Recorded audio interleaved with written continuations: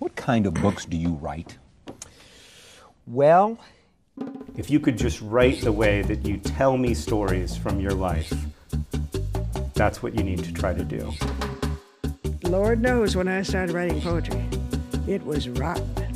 The poetry was rotten? Sure. I was 10, 11, 12 years old. I am not absolutely dissatisfied with it. I think it is a good idea, but the execution would have been better if I had not been under the influence of TB when I wrote it. Do you create characters you like? usually I do, but I don't always. With my pencil, I've traveled to the moon and back, probably a few times. We both were writing so much and having such a fine time doing it, we decided that this should keep on. No, I don't know where it all comes from. And that's the literal, unvarnished truth. Good morning, afternoon, or evening. My name is Katie Canning, and you're listening to Unpublished Not Unknown, where I bring indie authors from across the world into the spotlight. The number one way to support us is to submit your own story. So feel free to do so at unpublishednotunknown.com, click Submit Your Story, and fill out the quick form to do so. And if you know of someone who has a great story but it's not your own, go ahead and DM me on Instagram and I'll personally reach out to them. To connect with the podcast further, follow us on Instagram at unpublishednotunknown. You can find me there and feel free to DM me. I will respond. I love to chat with you guys, so I'll see you there. Now that we're all here, sit back, relax, and enjoy the show. Today's story is titled The Phantom of the Shadows by Anna A. Blue. Don't ever trust a soul, Vivian. This world is a very cold and wicked place. Those are the warnings of my mother. To her, I am a normal girl, innocent, naive, and young. She's worried for my safety as any mother should be, yet little does she know how wrong she is. The world should be scared of me. Because here I am, at home, on a beautiful Saturday morning, having tea with a woman that I plan to kill. Let me explain. To put it quite candidly, I am a hitman. I kill people for a living, which is quite ironic considering most hitmen are, well, men. You don't typically see many women in this line of work. Yet, even against the odds, I am notorious among the criminal world for my work. They call me the Phantom of the Shadows, a moniker given to me for my many successes. When I strike, it's stealthy and the death almost always goes unnoticed by the police, typically being presumed as accidental. And even when suspicions of foul play are sensed, it commonly turns into a cold case due to the lack of evidence. I'm sorry, I tend to be very proud, but it's only because I'm confident in what I do. No one ever suspects the 5-foot girl with archetypal brown hair and harmless brown eyes. And to be young, 25 to be exact, on top of all that is like icing on the cake. A couple of days ago, I received an encrypted email that was linked from my Hitman profile on the deep web. The email was from a man in his 50s who offered me the new operation of killing his wife. This is not something unexpected for me, as I've received and completed many orders from jealous wives and evil husbands. Marriage is a very detrimental thing. As I read his words to gain a better understanding of my new victim, I noticed that he described her as a selfish, wicked woman. However, I didn't care about any of her virtues. All I needed to know was that she was a woman. Women are typically easier to kill than men, but only because they tend to be more understanding, more kind-hearted, and empathetic. They almost make it too easy. It's sad how their own compassion ultimately leads to their demise. He gave me the complete rundown of his wife, her name, her age, her peculiar allergy to soy lecithin, where she likes to go for coffee before work, everything.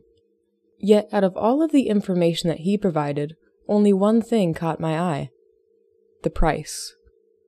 The price that he was willing to pay to relieve himself of her. $20,000. As a hitman, it's important to never settle, to never get too comfortable in one place. Because of this, I tend to move often, every couple years, so the murders don't lead the police to me. It's been etching close to that time, and $20,000 is exactly what I need to help me move to my next targeted state, North Carolina. So, I accepted the offer and asked him to pay me when the job was done. Then, it was time to conceive a plan. Unlike many hitmen, I take my time with all of my victims, studying them, watching them, befriending them. It's not something I like to rush. Because her husband had mentioned to me her usual routine of stopping at Honey Bay's cafe before work, I waited there for her, blending in with the loitering customers. And that's how we met. Because I knew some of her interests, I constructed a character to fit her personality. It wasn't long before we hit it off, trading numbers and agreeing to be friends. That was several weeks ago, and now, today is the day to kill her. Producing the strategy to kill was the hardest part. How would I make it look as natural as possible, all while successfully completing my mission without raising suspicions to the police? I kept in mind her allergy to soy lecithin. Some teas include this ingredient, so I figured I could invite her over for some tea and poison her. But an allergic reaction isn't enough. She might have an EpiPen on hand, or the allergy itself might not be strong enough to kill her. So, for weeks, I meticulously researched for ideas when I remembered a chemical compound called dioxin. When ingested, it initiates a heart attack-like response, ensuing complete cardiac arrest shortly after. And because of the victim's age, 43, no one will suspect a thing but death of natural cause or severe allergic reaction. And let's say they do conduct an autopsy just to confirm. The dioxin levels in her body will go unnoticed by the soy lecithin in her blood, a result from drinking the tea. It's the perfect murder. Simple and clean. And just like that, I had a plan. "How are the boys?" I asked Marissa, the woman I'm supposed to kill. She's sitting behind me at my kitchen table, my back to her as I make our cups of tea. I usually don't conduct murders at my own house. However, I couldn't think of any other circumstance that would allow me the opportunity to poison her at a public restaurant. This is the only way. "They're good," she cheers, her melodic voice like honey to the ears. "Thank you so much for asking." Marissa has 2 young boys, one 10 years, the other only 5. If I didn't know this information, it would still be clear to discern that she's a mother. She has a kind face and a voice that soothes the soul, a quality a lot of mothers tend to have. "Of course," I answer, as innocently as I can despite my sinister intentions. I carefully pour 2.5 milligrams of the lethal dioxin into the empty teacup to my left, leaving the right one, mine, bare. This way, I won't have to worry about mixing the poison in myself. It'll naturally happen as I pour the hot tea in. She doesn't suspect a thing, which can be determined by the continuation of her voice. "I'm so glad you invited me over this morning. I desperately needed to escape the house. My husband... he hasn't been too fond of my presence these days." Careful not to injure myself, I pour hot tea into each cup when it's ready from the bustling kettle. First into the right cup, and then into the left. I watch vigilantly as the white powder vanishes within the dark amber liquid. "It's really my pleasure, Marissa. Please, feel free to stop by any time you feel as though the pressure's becoming too much." She smiles, a grateful one that punctures the walls of my indifferent heart. One of the most important values of being a hitman is never involving your own feelings into the victim's situation, or into the victims themselves. It always complicates matters and forces the plan into its own ruin. When I'm done, I carefully place the hot kettle back onto the stove, quickly placing the bottle of dioxin into my cabinet. "I appreciate that. You truly have been a good friend to me." Plastering a smile onto my face, I tighten my grasp on the cups before slowly walking them to her seat by the table. The left one is hers, the right one is yours, the left one is hers, the right one is yours. I repeat the words in my mind like a broken record. I can't risk mistaking the cups. I place the cup that's in my left hand in front of her before taking a seat on the opposite side. "Thank you," she says, tucking a long strand of auburn-colored hair behind her ear. I take a sip of my tea, hoping to encourage her to do the same. "It's no problem at all." I watch her like a hawk as she takes a hold of her cup. She doesn't take a sip, yet her eyes are glued to the liquid as she moves the cup in small circles. For a split second, I'm sure she knows. About everything, about the plan, about the fact that she's been a dead man walking for weeks now. But then my worry diminishes as she looks up to me, a shadow falling over her eyes. "You know," she starts, "things have been hard these past few weeks. Alan and I, her husband, have been fighting so much, and he's been going out of his way to ignore me. I'm willing to bet he's ignoring her because he feels guilty over what he's done, over what he's going to do, over what I'm going to do," she continues. "He's a good man, was a good man, until our verbal altercations became physical. As much as I love him, as much as I wish he didn't hurt me, he does. And I think it'll be best if we split up soon. I haven't told him about my wanting to divorce, however. I hope he understands." Despite my personal rule of keeping disconnected, my heart can't help but twinge in sympathy for her. My mother went through horrible abuse at the hands of my father. I saw firsthand how the pain broke her into pieces.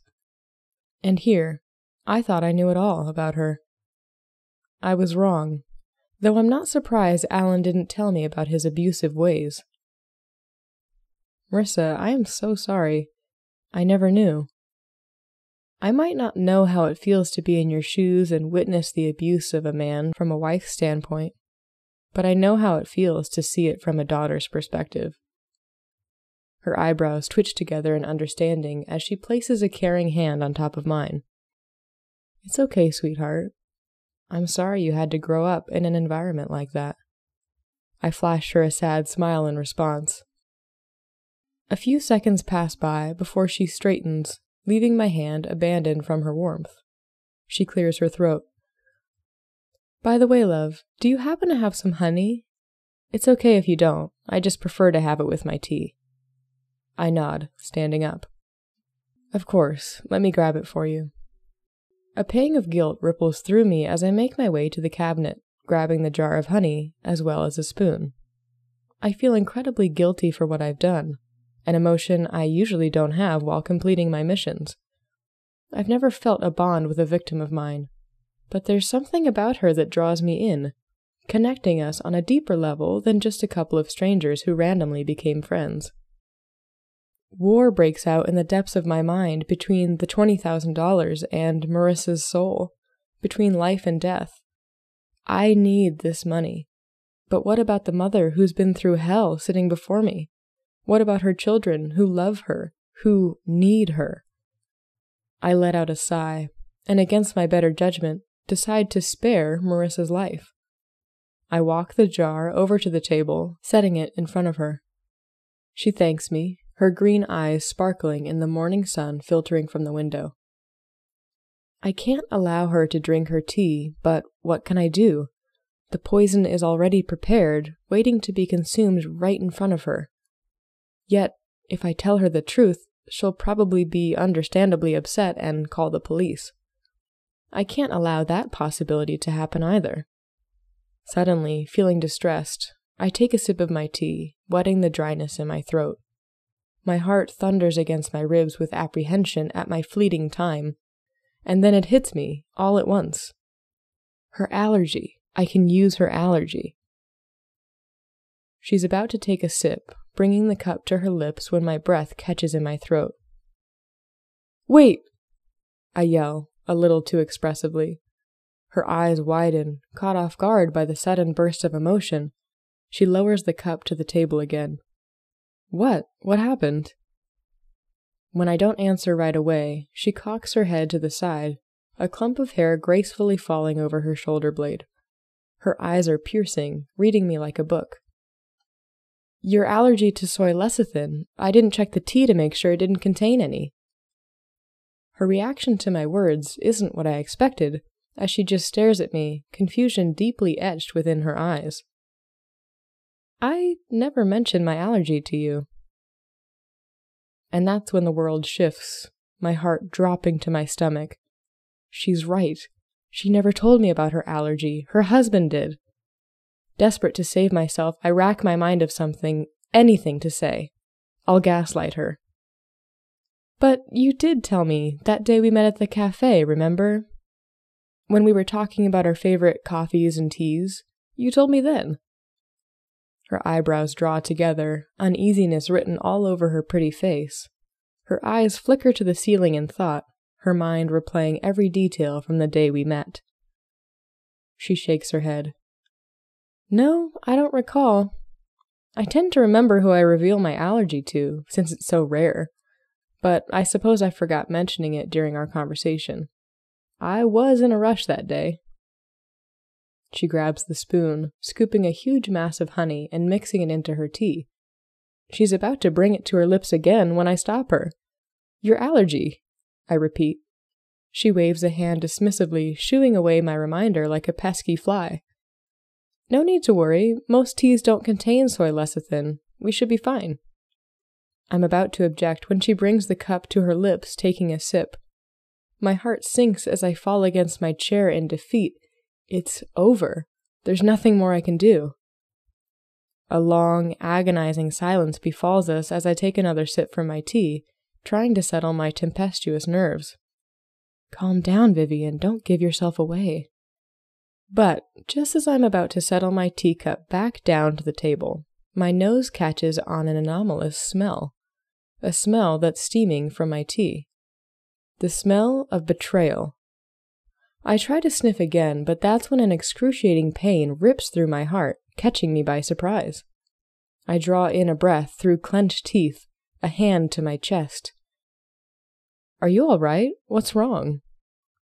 When I regain eye contact with Marissa, I immediately notice something wrong. Something malicious and deceitful behind her thoughtful eyes. Something sinister behind her caring voice. I look over to the warm tea sitting in front of me, and then, like a lock, it clicks. My tea. She poisoned my tea. Heat instantly rushes to my face all at once as I feel my body temperature rising, trying to remain calm, steady. What a turn of events. I would have never suspected a victim of mine killing me, much less Marissa. Sweet, kind Marissa. The itch to ask her if she poisoned me scratches at my throat, yet I refuse. There's no point in doing so. I know she did it. But even so, I would like to hear her own voice confess it to me. What did you put into my tea to poison me? I ask, still trying to remain calm. The woman's kind face falters away, as if it was all some masquerade. Cyanide, she answers, quite matter-of-factly. You have 3 to 5 minutes before your heart sputters to a stop. I suggest you use that time wisely. I'm sorry for this, Vivian, I truly am, but I had to protect myself after finding out your true intentions with me. My eyes widen at her words. She knew. She knew all along. But didn't you take a sip of your tea? It was only pretend. I sit there, dumbfounded. But how? When? I've been suspecting my husband of wanting to hurt me for some time now, so I took the needed precautions and tapped his phone. There, I listened to his conversation with you a week ago where you told him the finalized plan. As for when I asked you for the honey. You should know better than to leave your drink unattended, not only as a woman, but as a hitman. You never trust anyone, not even your victims. Her words are like knives in my back, painful and stinging. Remember when I said killing women was too easy because they allowed their own empathy to lead to their demise? Ironic, isn't it? And even so, I knew this would happen. Maybe not as soon as it did, but I knew a painful death for me was inevitable. I knew my karma would eventually catch up to me, in vengeance for all of the innocent lives I've taken. Now, there's nothing left to do but wait for death to release me, as I've ran out of other options. If I were to call for an ambulance, I would die before they arrive. And even if I didn't, I would be handcuffed almost immediately for my crimes. I feel my body failing me, my heart slowing as I slump into my chair, weak. My eyesight becomes hazy under the bright glares of the sun, my world turning black and white from the impending doom. Even so, in the midst of death, I want to have my last words. You've impressed me. You've beat me at my own game. I hope you've figured out what you'll say to the police to cover this up, how to get away with the murder. As a professional, I must say that's the hardest part. To that, I say, good luck to you.